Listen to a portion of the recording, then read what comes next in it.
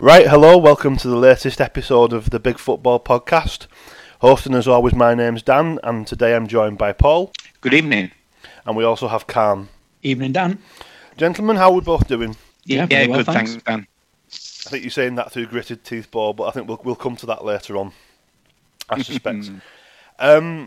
If we start then with probably the hot topic of the weekend, Millwall fans yet again ashamed themselves with the decision to boo the taking of the knee in the return to the new Den. There's been some opposition to the taking of the knee from some people, and it's unfortunate to see the Right Honourable Gentleman, the member for Redruth, I believe, also peddling this nonsense that Black Lives Matter is a Marxist movement. I've got nothing but contempt for those opinions, and I've got nothing but contempt for anyone who's booed the action of taking the knee. If you don't agree with it, well, I think you're wrong, but that's down to you. It's your opinion, it's your choice. You don't need to stand there and boo. Just turn your back, or don't come up from the concourse until 10 seconds after kick-off, or my personal choice, don't go to a game of football in the first place. But that's really annoyed me, especially when you see how well it's been received. You heard a lot of applause at Anfield, you heard a lot of applause at Stamford Bridge. You know, like, people are applauding this, and I don't understand why people would choose to go to a football match to boo this. Yeah, I think that's very well said, Dan. I mean, look, everybody's entitled to a view as to the reality and the perception of racism in society, and particularly, obviously, as it pertains to sport and to football. And everyone's entitled to have their own view about what the solutions are to that problem. But as you say, Dan, there's a point at which basic decency and respect should kick in as well. We don't boo minute silence, although you don't have to go back too many years to find examples of where it did happen in English football. We don't boo minute silence. We shouldn't boo the taking of the knee. It should be, football fans should be bigger than that, and they should be above that. This argument about Black Lives Matter a Marxist organisation, I think, I don't want to get too political on this podcast, but that argument's kind of been done to death back and forth. And I think to an extent what football has to do, and I think the Premier League has made a real effort to try and do in the way that it's sort of gone about presenting it, and the lower leagues as well, is it actually when football takes a knee, it is about the message that Black Lives Matter. It is not necessarily a statement of support for any organisation or group. It is a statement that football acknowledges that there are still problems, whether they are societal or whether they are directly in the game, about the way that we represent and engage people from non-white backgrounds, and that there is a need to continue to try and take action to tackle that. Now, what people think about the issue of racism in society beyond that is a broader question, and people are entitled to their views, whether we agree with them or not. Respect is, football has taken a decision that it wants to continue to push to try and further the cause on equality in the game. The taking a knee is representative of that, and people should have the basic respect. If they don't agree with it, just stay quiet. Yeah, I think very, very well said from the pair of you there. I mean, it seems, depressingly predictable, perhaps, that we're talking about it as a, sort of particularly associated with Millwall. We know that club has, certain reputation, deserve it or not. You can debate that, and it's deserved. I've also been led to believe that people associated with the club and people in the hierarchy are also deeply embarrassed about what's happened as well. So it'll be interesting to see if any specific action is taken. Obviously, they'll have a pretty good idea of who was at that game because of all the measures in place. So there's no excuse for not, if they decide whatever the appropriate course of action is, if there is indeed any, it shouldn't be particularly difficult. to target the individuals, because obviously it was a much reduced volume of fans. It'd be interesting to see how that pans out.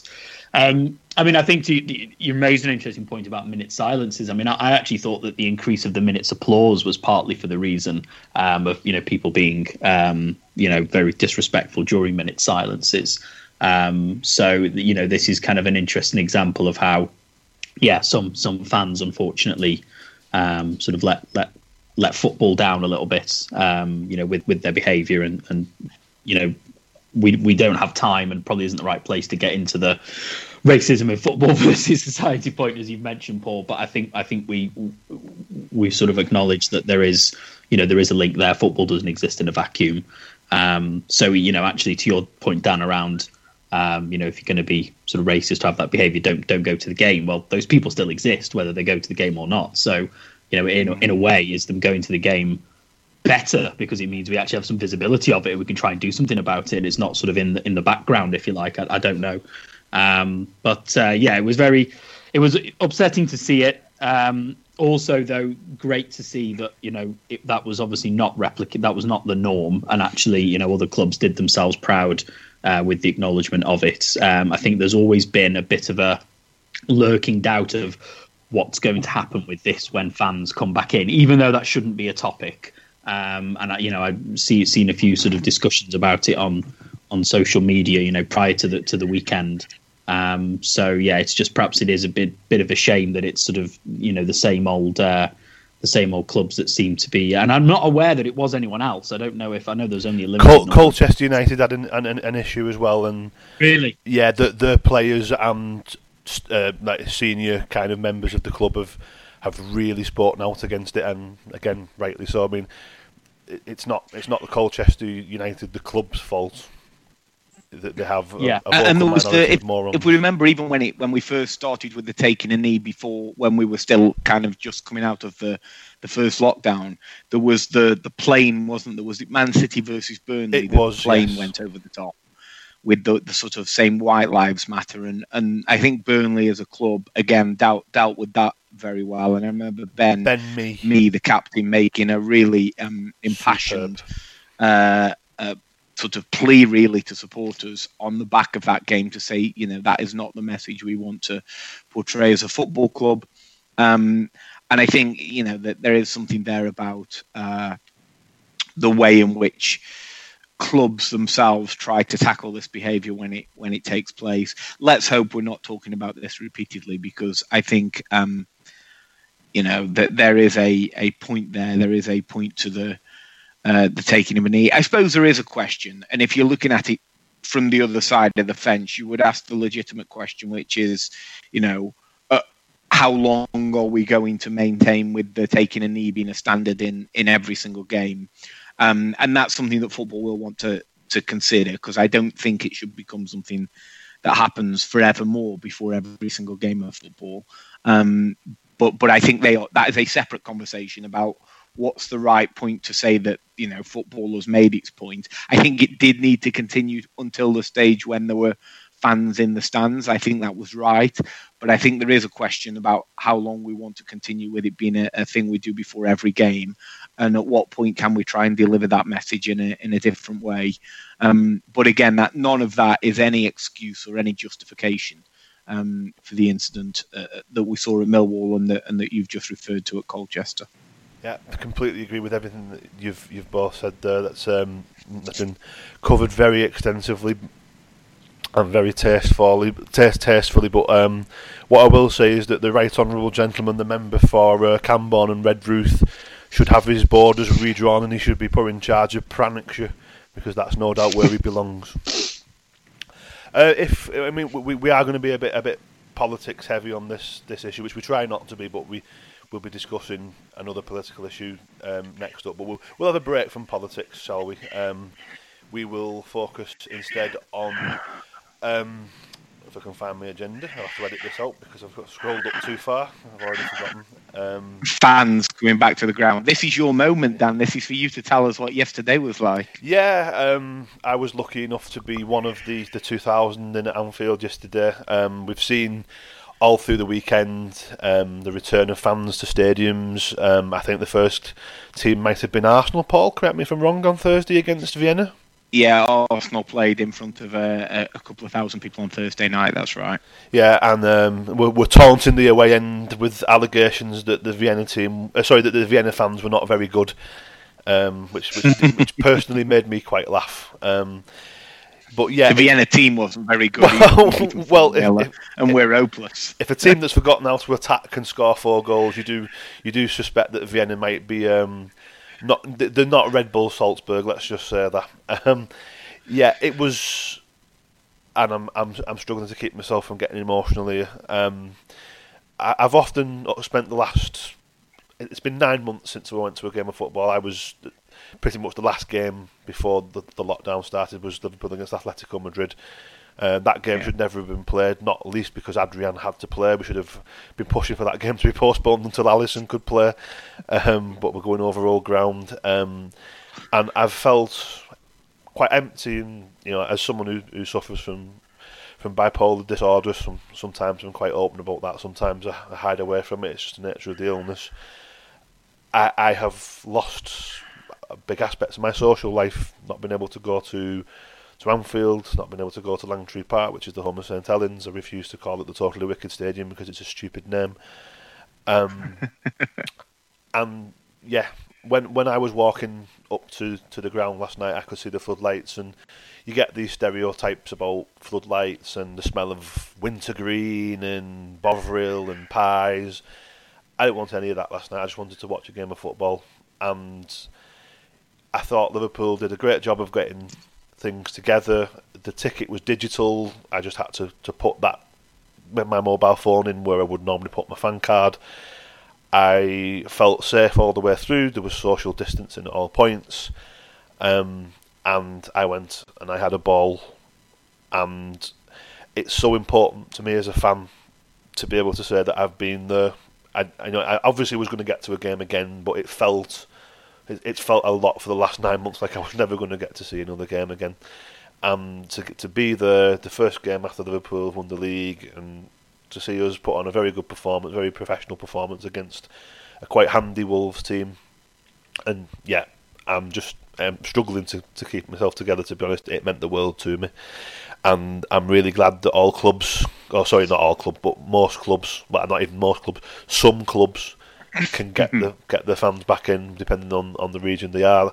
For anyone who's not had the chance to go yet, I'm sorry for you. I really hope that the restrictions are lifted soon and that you can, because everyone deserves a chance to go and watch the team, and it's been really, really tough for me to not go. And I feel a bit of peace, and I feel happier for going. It feels like something's been lifted, although I'm not going to be able to go for probably another 3 games, if not 4, depending on the ballot situation.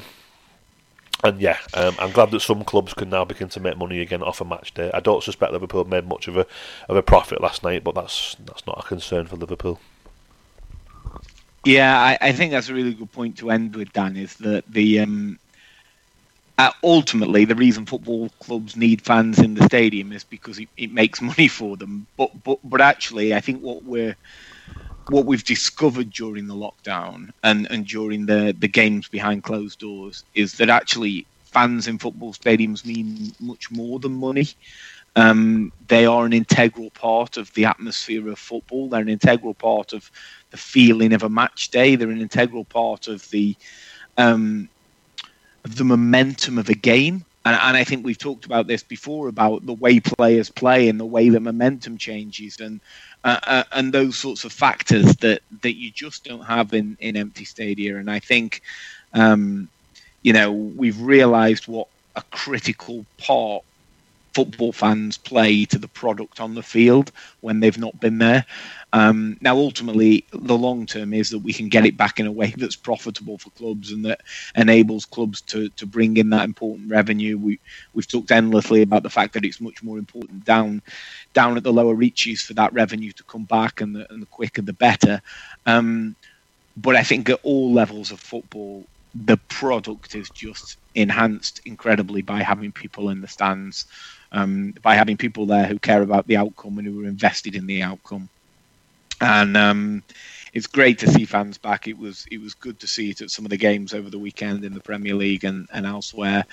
And as you say, Dan, let's cross our fingers that as we move into 2021 and whatever happens with the vaccination program and everything else, that we can soon get back to having full Anfield and a full Goodison Park and a full Stamford Bridge and wherever else you want to name, because it just enhances the experience for the people who are there playing and coaching and participating in the game. But it also enhances the experience for those of us who are sitting watching it at home, because you feel those momentum shifts in a way that you don't when it's people playing a training match in front of tins noise. And no one needs to hear Robbie Savage's voice any more clearly than they absolutely have to. Or Steve McManaman. Yeah, or 90% of pundits, let's put it that way. But yeah, certainly 99.9% of the people who are on BT Sport. Yeah. But no, I mean, I was, mate, it was lovely hearing that sort of recital there, Dan, and what the experience was like, and as someone, of the three of us, obviously you being a season ticket holder, it is more part of your sort of weekly life, so it's to have that gap of 9 months, I can imagine definitely will have sort of impacted you probably more than myself and Paul, who I think probably went slightly more sporadically to see our clubs. So yeah, completely understand how that was a big emotional event for you, and I think we were both made up when you gave us the let us know last week that you'd been selected. I won't go down the the apparent news that the pool of local Liverpool fans is apparently quite small compared to season ticket holders, but that's a separate discussion for the day. But either way, I'm sure the odds couldn't have been that great, and so to get the first game back, is fantastic. And like I said, I know you might have things stopping you going in the next couple of games, but hope you can get to as many games this season, assuming that the regulations stay as they are, and hopefully go in the direction of letting more people in and not any further restrictions. I think everyone wants that, and yeah, it's fans are the lifeblood of the game. I think we all know that, and I think it's you realise how much you miss something when it gets taken away from you, right? And I think everyone's seen, even if they're not a regular match going fan, as Paul said, from watching on the TV, it's missing something. It's just weird. It's not right, and the armchair fans don't like it, match going fans don't like it, players, managers don't like it. So yeah, fingers crossed as we go into the new year that we'll start to see it going in the direction we want, and that this will be a good. Sounds like Liverpool did a really good job with it. Obviously, they do have probably one of the obviously the bigger stadiums, and the more perhaps the funds at their disposal to make sure that they comply with the rules. That might be trickier as you get into smaller and older grounds. So we'll have to see how that replicates, but if the clubs that are entrusted with doing it at the moment are doing a good job, and hopefully it's in everyone's interest for them to do that, I'm sure they will, then it will sort of show the government that actually yes, fans can be trusted, and it will help to build that case to ramp it up. And then with vaccines coming in as well, will hopefully make it even easier. So fingers crossed by the end of the season we might just be back to normal. That might be wishful thinking, but certainly for the start of next season, hopefully we're on the right trajectory for that.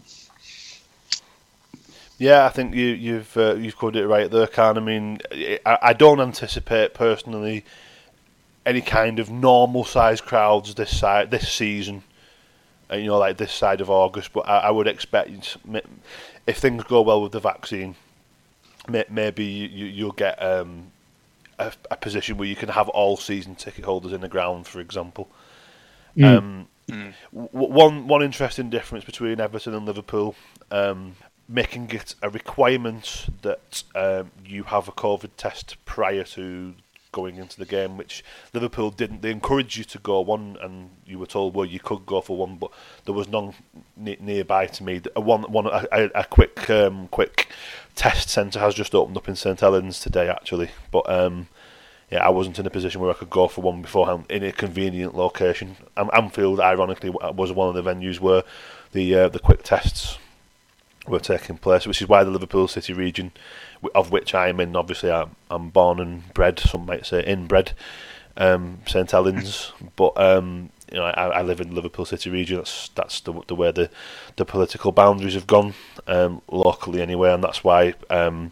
Yes, I don't live in Liverpool, but because of the way things have been labelled by the government, and I'm in Tier 2, which means I could apply to go to the game.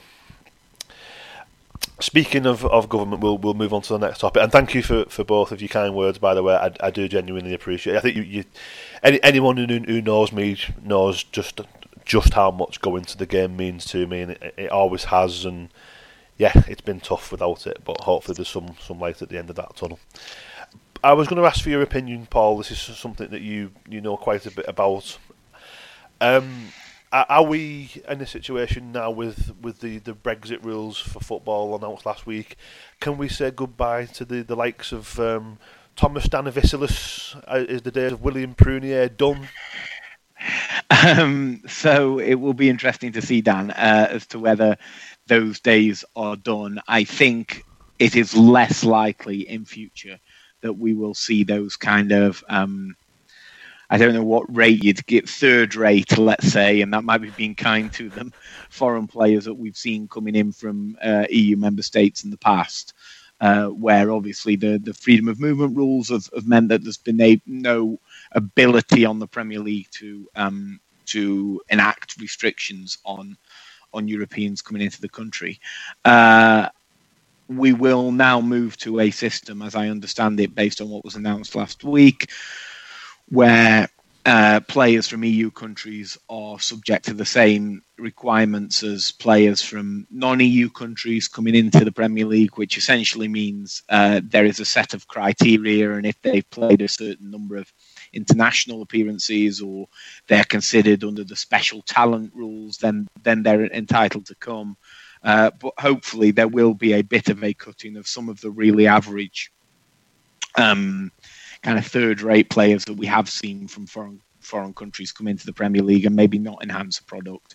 What I think is very clear is we are not going to see an end to the circumstances where the best top European talent can be imported into the Premier League. And that's really important because I think everybody agrees that as far back as you go in the Premier League, and I know it was something like 4 players, wasn't it, that first weekend, who were born outside of the United Kingdom and the Republic of Ireland, who appeared that first weekend in '92. But pretty much since then, whether it was that first generation of your Cantonars and, Bergkamp and Zola or Ruud Gullit, or whether it's kind of the ever-growing influence of Premier League, of European players in the Premier League ever since, they have enhanced our game tremendously, and it's really important that they continue to be able to do that. But I think the most interesting element of the new rules that was announced last week is that it produces essentially a blanket ban on Premier League clubs signing players from abroad before the age of 18. And the reason I think this is really important is because there was a stage, and it probably is still the case now, but certainly 2 or 3 years ago, when I looked at this, when the academies of the top clubs were absolutely full in that critical age group, that 16 to 18 age group, where you go from just being a promising teenage footballer to someone who could potentially have a chance to have a career as a professional. And we had foreign players strewn throughout the academies of top clubs at that age group. I have nothing at all against foreign players, but I think there is a responsibility on English football clubs and Scottish football clubs and whoever else to try and produce our own players. And I think that new restriction will make it better. I am also generally of the view that it's not a great idea to move 16-year-old kids all around the world, far and far away from their home, to go and play football. I think about myself at 16, and I'm not sure I'd have fancied going and living in Spain. So why should we presume that it's fine for a Spanish kid to come away from his family and come and live in England? The Cesc Fabregas example has been quoted a lot this week about, well, it could stop the next Cesc Fabregas. But actually, there was a really interesting piece in The Athletic that basically said, well, he is completely the exception. And the rule is actually the overwhelming majority of players who come at 16, 17, even at 18, frankly, don't succeed in the Premier League, or certainly don't succeed at that first time of asking and end up moving abroad. I mean, partly the numbers are skewed by the fact that when Chelsea first came into money, they signed anybody who got 2 feet, who was 16 or 17 from around Europe, and then stockpiled them in the academy. And not many of those players went on to make it. But I think generally that's a good thing. Final thing to cover before I kind of hand on to you and Khan to give your views on it is there will be a restriction of 6 per season foreign players under the age of 21 for Premier League clubs to sign. So each club will have a restriction every season over a 12-month period of no more than 6 players under the age of 21, so between the age of 18 and 21 from foreign countries that they can sign and put in their squad. So I think again that strikes a balance. Whether people think 6 is too high or too low, it's an attempt, I think, to reach a sort of sensible balance.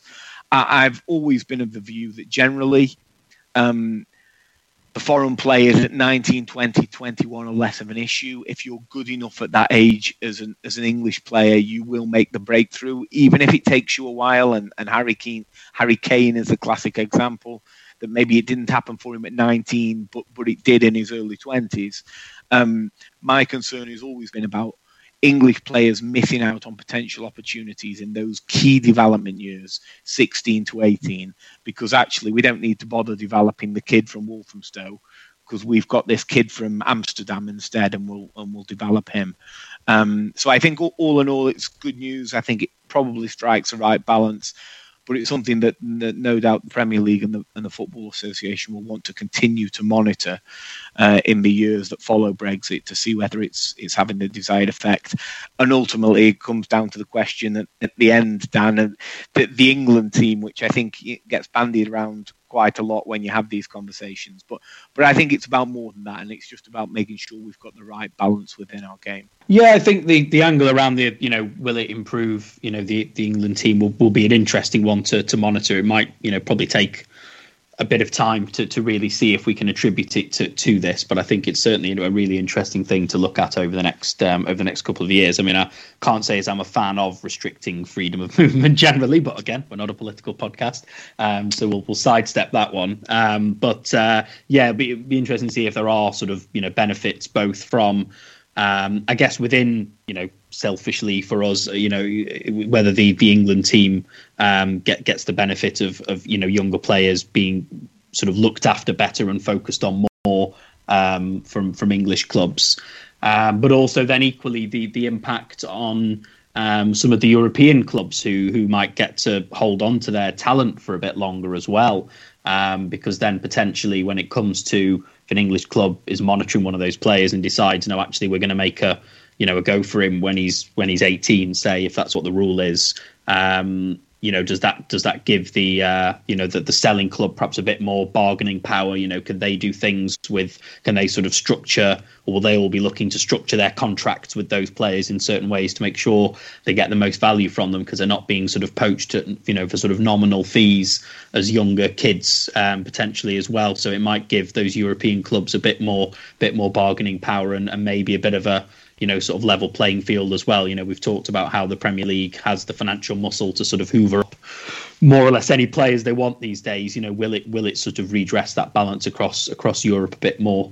Again, we may not see that immediately, but potentially in a couple of years' time, we might start to see that impact, and whether it will actually mean that do young players then, if they've developed at that club and not moved at such a young age, will they actually prefer to stay in their sort of home country potentially as well, and not move because they haven't moved so early and sort of maybe settled in that period between say 16 to 18 or whatever. So yeah, lots of things. Again, we won't know this for a while, but it's definitely something to I think keep an eye on. When the regulations do come in and see how that impacts across not just this country but in Europe as well.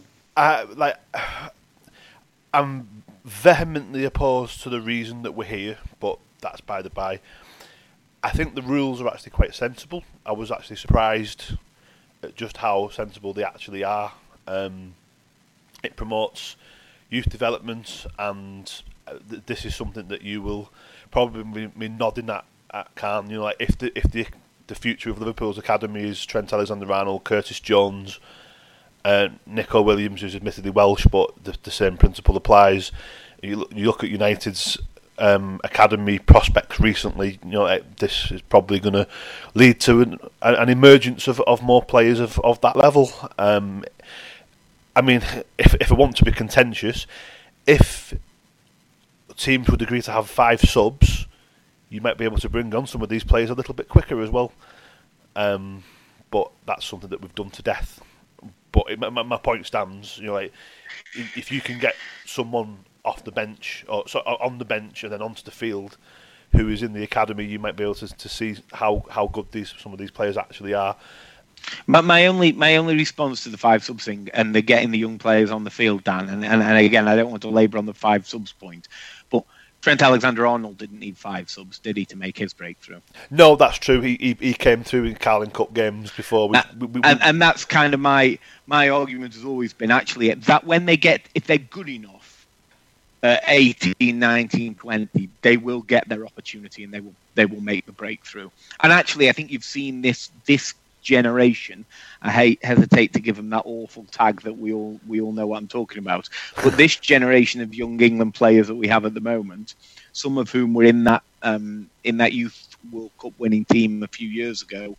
Certainly Calvert-Lewin was in that side, and I think Maitland-Niles at Arsenal was in that squad as well. So there's a few from that generation who are now starting to get games and make an impact in the Premier League. And I think there's always been an opportunity for people who would get to that level and are good enough.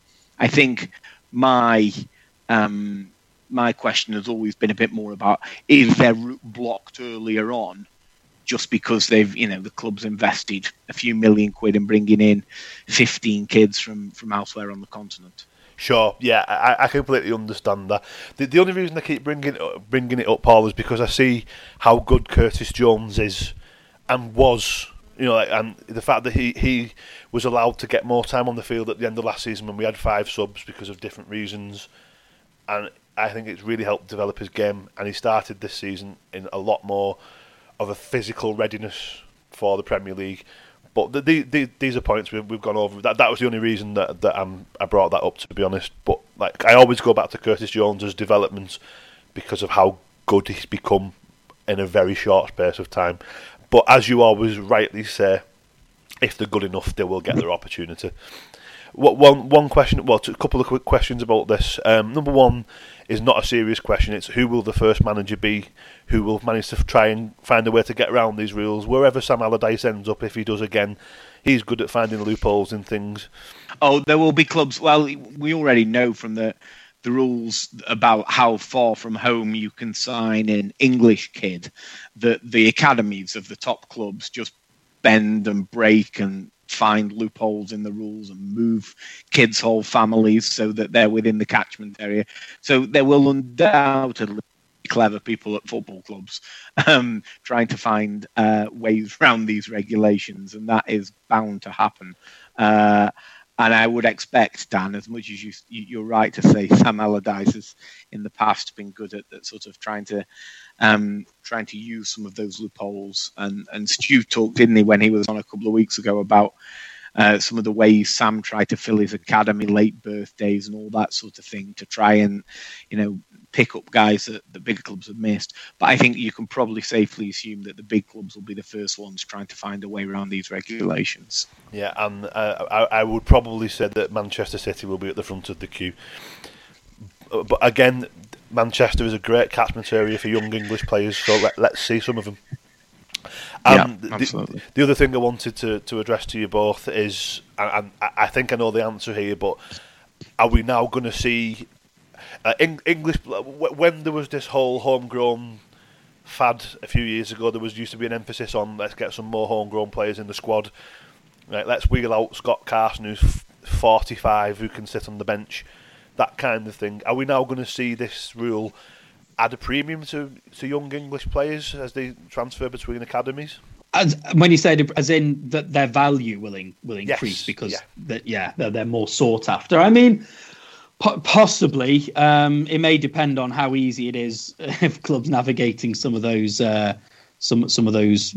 loopholes necessarily. If clubs are finding that their sort of stocks of players are sort of drying up, then potentially yes. Again, I think it'll be one of those things we won't see it immediately. I think it's probably another knock-on effect that we might not see for potentially another year or two when maybe the current crop have moved through, and then it's all right, who's the next lot? Oh, we've only got half as many players. Then all of a sudden we might see their value start to increase just because of the scarcity. But then if the clubs are spending the next year or two finding ways to bend and get around the rules, then it might find that by that point they've already sussed it out, and they've already managed to to bring over more players from Europe one way or another anyway. So it's a good question, but I don't think we'll know the answer again for some time potentially with that one.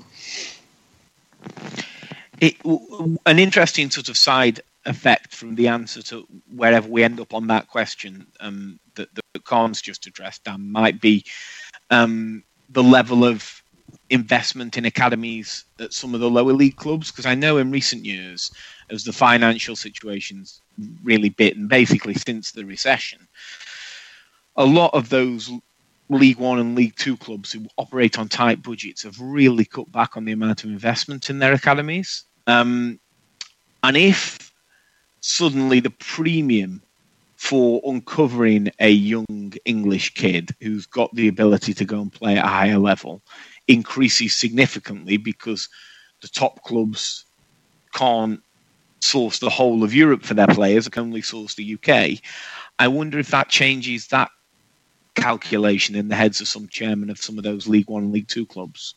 I think just back to, it's a long time ago now, but when Arsenal took, was it Luke Freeman from Gillingham and paid sort of a couple of £1 million, that made a huge difference to Gillingham, was probably more than they would have got for any of their first team players at the time.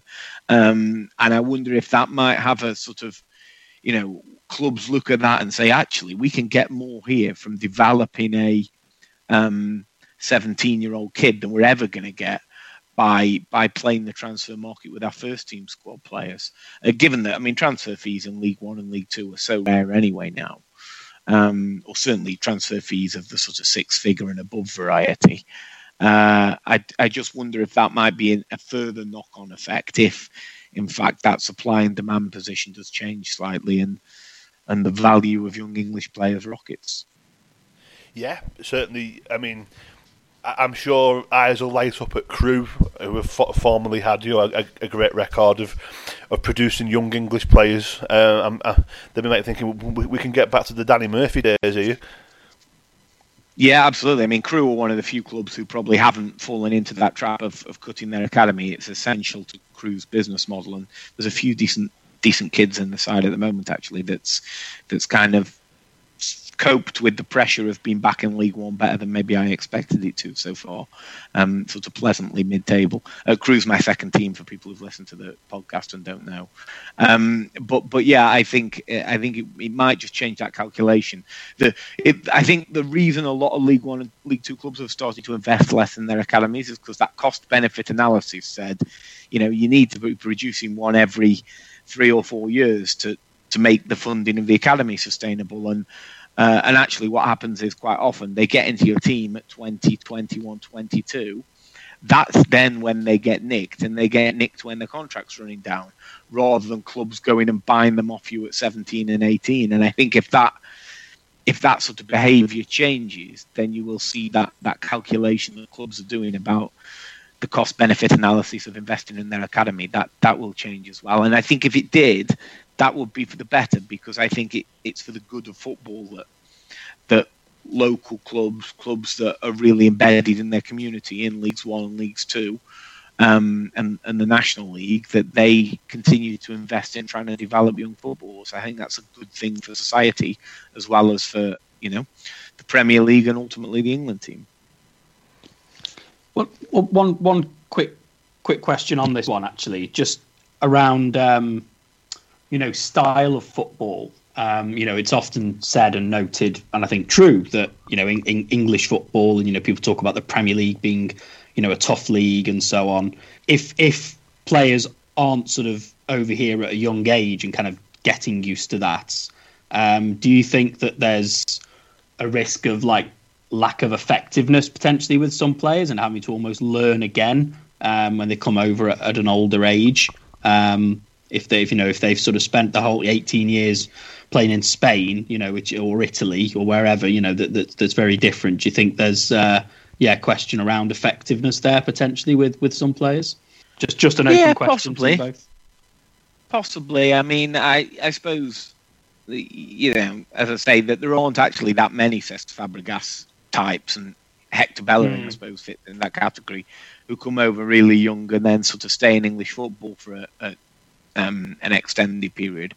But I think certainly there is a question about whether we may end up, if actually the league, part of the reason that might be is because the league is so dominated by foreign players anyway, that yes, it's a Premier League style of football and it's tempo and it's fast and it's physical, but it maybe isn't as physical as it was 20 years ago when our league was dominated by mainly British grown players, and whether that in itself sort of tilts back the other way, because you get more British players playing in the Premier League. And managers it could happen that way. Yeah, and managers as well, who obviously and sort of dictate exactly how some of the teams play. So that's good shout. What you're getting at, Khan, is that young foreign players aren't used to the likes of Richarlison racing in with two-footed tackles in games. I think Khan was getting it. Could they do it on a wet Wednesday in Stoke? Because I think where Khan was going. Well, if it helps Khan, it will, and it helps me. If this, I mean, it's not. I don't buy this as one of these flag waving, make Britain great again policies. This is actually sensible. There's a lot of sensible things in this, as I've already said, and anything that stops the likes of David and Gog getting into our team and David Bellion getting into yours, Khan. I'm sure you can think of some examples as well, Paul. I tried with Thomas Danavisalis, who I know is probably he's probably your worst Arsenal player you've ever seen, right? Yeah, I think he played twice. He came on once at home when we were 2-0 up against Sunderland and we drew 2-2, and then he missed a penalty on New Year's Day at Charlton. And going back some years though, Dan, maybe 2000. I know it was in between Wenger's first double and his second double. And William Prunier maybe 99, 2000. William Prunier was sent packing quite quickly. That was a game. Was that around Christmas time as well? They lost at Spurs. I think it was. I seem to remember that. Yeah, he was a bit of a comedian. Didn't he only get signed because he was Cantona's mate? That was the story at the time. But I just think it was United needed a centre half quite urgently, and he was available. And he wasn't available for good reason. If we can kind of, and that's very interesting, really interesting. So thank you for taking the lead on that, Paul. And it's one of your topic areas.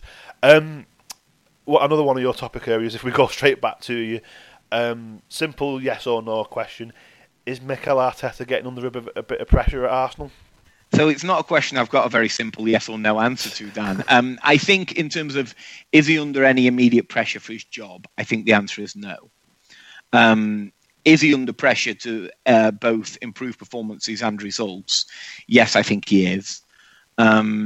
I didn't think we were great yesterday. I know a few people said, well, we had a lot of the ball. I think that was a result of Spurs scoring early, and then Jose being Jose and making sure that it was going to be very difficult for Arsenal to get back in the game.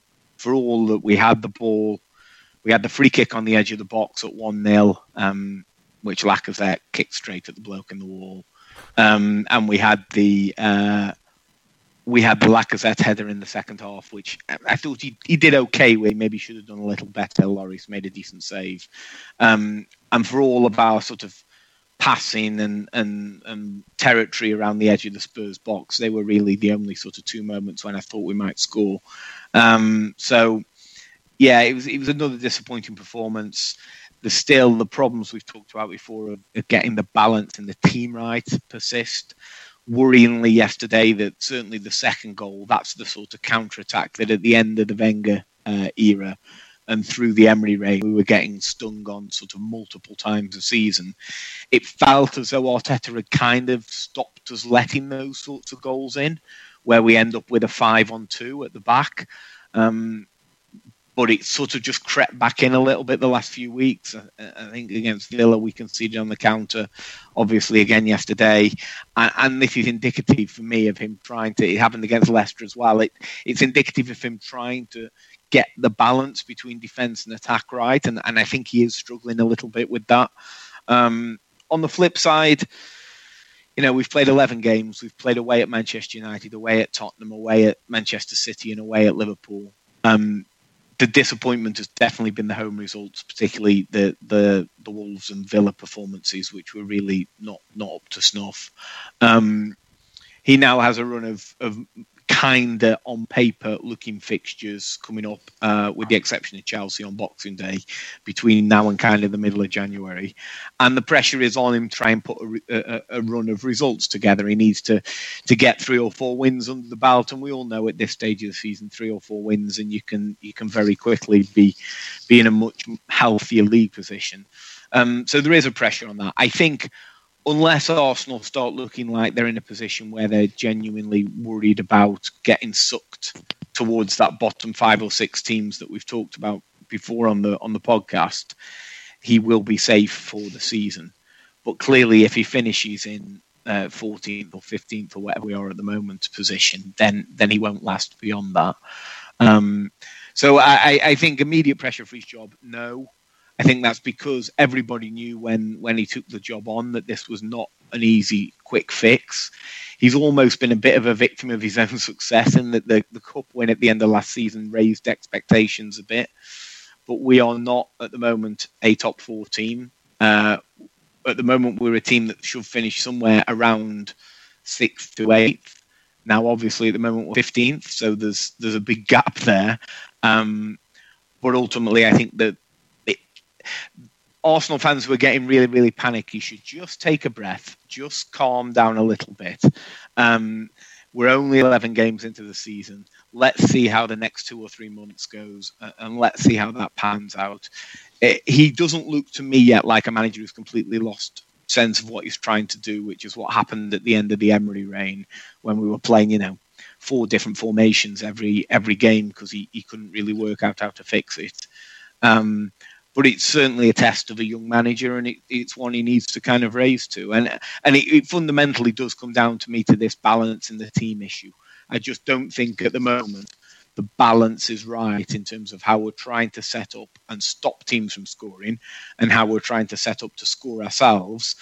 At one point, we were definitely more towards the defensive end. I think now we've lost the equilibrium a little bit, and we're not really doing either great, which is not a good position to be in. But we'll see how the next few games pan out. At the moment, I don't think he's under any pressure for his job. Yeah, I think that makes sense, Paul. I think it's similar with can draw a bit of a parallel with sort of Solskjaer at United, and I made the point a few weeks ago, like what would Arsenal achieve by sacking him, if you know what I mean? Where do you go? Because he's so short into his tenure, trying to sort out what is a bit of a messy situation there.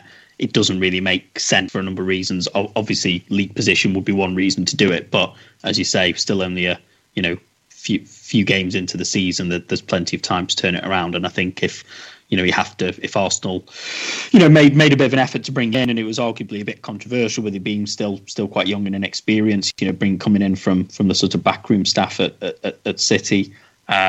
It would be a bit silly to then sort of throw that effort away by prematurely getting rid of him. So I don't think anyone at the hierarchy, and Arsenal generally aren't a sort of sacking club anyway. So I would imagine that we'll ignore the noises from social media and Arsenal fan TV. I was just going to say, which let's face it, we know where the noise comes from. I was just going to say, Karen, the Arsenal fan TV jabronis were screaming to get Pochettino in before the Spurs game. Like it's as easy as that. Yeah. Yeah. Well. Exactly, Well. First of all, I mean, I mean, what makes anyone? I've heard this as well. We just need to hire Pochettino. What makes anyone think Pochettino would take the Arsenal job? It's true. Yeah. Well, yeah, he was very popular for the most part with the Spurs fans. He had an excellent relationship with them. He knows if he takes the Arsenal job, that history is completely sort of sullied from their perspective. Now, if the question was, well, what other job is Maurizio Pochettino going to get? Then he might think, well, I need to work and I need to show that I can be a top manager, so it's worth the hassle of taking Arsenal. But that's not the position, is it? Pochettino is one of the prize name free agent managers out on the market, and whenever a big job comes up, his name is in the pot for it. So I just don't understand why at this stage people think he would jump to take the Arsenal job. And as I say, I don't think Arsenal need to be thinking about new managers at this point anyway. They need to be thinking about how does the current manager sort out the problems that he has and get the team back to sort of looking a bit more like a cohesive unit. And that's the challenge for Arsenal, rather than thinking about, right, who's the next one and who's the next one and who's the next one. Colin can tell you about Manchester United's kind of lurch from strategy to strategy over the last 7 years since Ferguson left, or 8 years since Ferguson left. And all it leaves you with, and the difference between Manchester United and Arsenal is, if Manchester United decide it's not Solskjaer, that experiment's over, they can give the next bloke another 120 million to try and reshape the team, another 150 million to try and reshape the team. They can go and buy another 2 or 3 big name players. Arsenal can't do that. So the lurching from strategy to strategy, which we've seen fail at Manchester United, would be even more catastrophic if it failed at Arsenal, because there wouldn't be the money to switch every 18 months to a different plan and a different way of playing. It just doesn't exist. So it remains a longer term project, and it remains something that, unfortunately, as hard as it is when you're playing as badly as we are at the moment, the fans will have to show some patience with, I'm afraid. I think we touched on this at the start of the season, Paul. Just my 2 cents. I know what Arsenal are going to try and do when they play a match. Whether they'll be good enough to implement it or not is a different matter. But for the first time in 4, 5, 6 years, there's still, even though the results haven't been there still feels like a direction and a sense of planning at Arsenal. Which is why, if I was in your position, I wouldn't feel hugely concerned. Is Arteta the man long term? Nobody knows that at the moment, apart from the Arsenal fan TV bums. So, and I think that's right. I think that's right. And certainly there is still a shape to us. We play with a shape every game. I think where there is a legitimate question is, have we got enough of a plan about how we're going to break teams down? And I think that is an absolutely fair question. And at the moment, maybe teams have worked what our plan was out a little bit, and we haven't quite managed to adjust to it. And ultimately, also, the front players just have to play better. Aubameyang's not been great. His confidence looks low. Someone said on one of the shows last night that Arsenal forwards need to be hungrier. Well, I don't think I want Alexander Lacazette getting hungrier, because it looks as though he hasn't said no to a KFC in a while, as it is. And Willian had a good game against Fulham, and then has been missing in action ever since. So, the forward player, less said about Pepe, the better. The forward players have to play better, but the team does have to have a bit more of a sense of the way it's trying to break teams down. But not time to panic yet. If we get beat by Burnley next weekend, then maybe 1 or 2 panics will set in. But I think we have to trust the manager and give him the space to try and get things sorted. That's a shame. I do like it when you go about Pepe, to be honest. I did sort of see, I don't know if this is actually true, but I heard that Aubameyang's penalty against Man United won your club goal of the month competition, Paul, but I suspect it was because it was the goal of the month, because there weren't any others to choose from. Again, very, very interesting. Any other business, gentlemen? One thing that's caught my eye is the World Cup qualifying draw. I know certainly. I saw someone tweet that Harry Kane's now set for 100 goals for England as a result of that draw. I would argue, given that Andorra and San Marino were two of the teams in our group, we might get 100 goals in this campaign itself. Well, yeah, I think one person who will be relieved about that is Gareth Southgate, because if the results don't, if the Euros don't quite go to plan, but he's still in position, there is no way he should make a meal of that group, is there? So, to say the least. I think he will probably breathe a sigh of relief. There was just two others, Dan, from me, and generally sort of, again, really quickly in the Championship, just wanting to talk about a team who we've not really touched on yet this season. So not Derby. Continue to get... No, not Derby. This is not the Derby County podcast. But I think to talk about Reading, because they continue to get really good results. They're sitting third in the table. When you look at the teams around them, Norwich, Bournemouth, Swansea, Stoke, Brentford, Watford... I don't think there's any surprise that any of those clubs are in the top 6 or 7. Maybe a little bit Stoke because they didn't have a good season last year, but they're a relatively recently well-established Premier League club who spent a long time up in the top flight. Reading, really, in the last few years since their last relegation from the Premier League, have kind of been a bit middle of nowhere, and suddenly with controversial managerial change that they made in the summer and bringing the Serbian chap whose name I'm not going to try and pronounce for the benefit of our listeners, but he's really got off to a great start, and to see them sitting third after 16 games, I think that's probably the surprise of the season outside of the Premier League. And similarly in League One, we've now played 15 games, and Lincoln City is still in an automatic promotion position, which is pretty incredible. When you think about the story of where that club's come from in the last 5 or 6 years since they were a kind of struggling non-league club, having dropped out of the Football League, and to see the way that they've bounced back, and they're at the moment, I know we're very early days, but in contention for a promotion bid to get into the Championship, that would be an incredible turnaround. So they were my two for this week, then, just two teams to kind of take a bit of note of who've maybe outperformed their expectations. Someone I've got my eye on in the Championship for underperforming is Preston. I don't think Alex Neil's... I think Alex Neil needs to watch over his shoulder, to be honest. They're in a pretty poor run of form. Did they lose to Wycombe, or did they get a draw? I think they might have got a draw, didn't they? I think it finished 2-2, in the end. I think they got an 89th minute equaliser.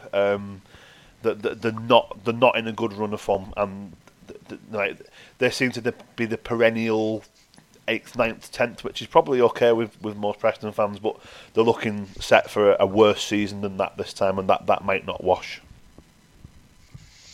Yeah, it's a good point, Dan. I think Preston are definitely a team that I thought would be in and around the playoff picture, and then they're sliding a little bit at the moment. After a reasonable sort of start, they've not really kind of kicked on. Similarly, you still look at that bottom 4 and see Sheffield Wednesday, Derby, and Nottingham Forest, and those of us of 90s kids, if you like, growing up in that era, will remember all 3 of those as established Premier League clubs. So, it remains a fascinating division week to week. No, I don't think so. I again, we've talked about them a bit, but Jamie Vardy put a bit of a nail in the coffin for Sheffield United, who just can't seem to, probably thought they were good for a point yesterday and still sit on a solitary point for the season. It doesn't look any better for them. The weeks go by and the situation looks worse. And it would have probably been a well-deserved point as well, to be perfectly honest. Yeah. They worked hard for it. I think that would be your worry at the moment if you're Sheffield United. They are working hard. They are not. You're not looking at them and saying there's a lack of energy, a lack of effort, a lack of commitment. There's just a lack of quality, and it's been exposed. Yeah, absolutely. Yeah, and I mean, they weren't the highest scorers in the league last season by any stretch of the imagination, but it felt like you had to work harder to score against them than you do at the moment. Yeah, they got good value for their goals, didn't they, last year? Yeah, which is something a point you've made on here before. You know, like they maximised their opportunities last season. Like they would win more games 1-0, and at the moment they're losing those games 2-0 or 3-0. Yeah. Sorry, Khan, I kind of interjected there. Sorry. No, that was pretty much it. That's not a problem, Dan. Right, well, that's been a very interesting evening's discussion, that, gentlemen, to be honest. A bit more political than we'd like to be, but we're in strange times where these topics come to the forefront. We're going to be back, hopefully, on Friday with a special episode of the Big Football Podcast, where we'll be talking to the BBC's very own Tom Rostance, who a name you may recognise because he quite often does the Saturday afternoon live text on the BBC website. Now, I can tell you about Tom's journalistic background because it's the same as me and Paul's. Like me and Paul, Tom is University of Central Lancashire journalism class alumni, and it'll be nice to have a chat with Tom and get some insight into how live text works, because I know certainly it's certainly a job I've always fancied having a crack at. I mean, I don't necessarily fancy watching some of the games that he has to watch, but it's going to be interesting to have a chat with Tom. And thank you all very much for listening. As always, if you could please subscribe to the podcast. You can catch us on iTunes, on Podbean, on Castbox, and recently on Spotify. We've emerged, and you can also ask your Alexa, and mine's just flashed blue, rather concerningly. You can also ask Alexa to play the Big Football Podcast.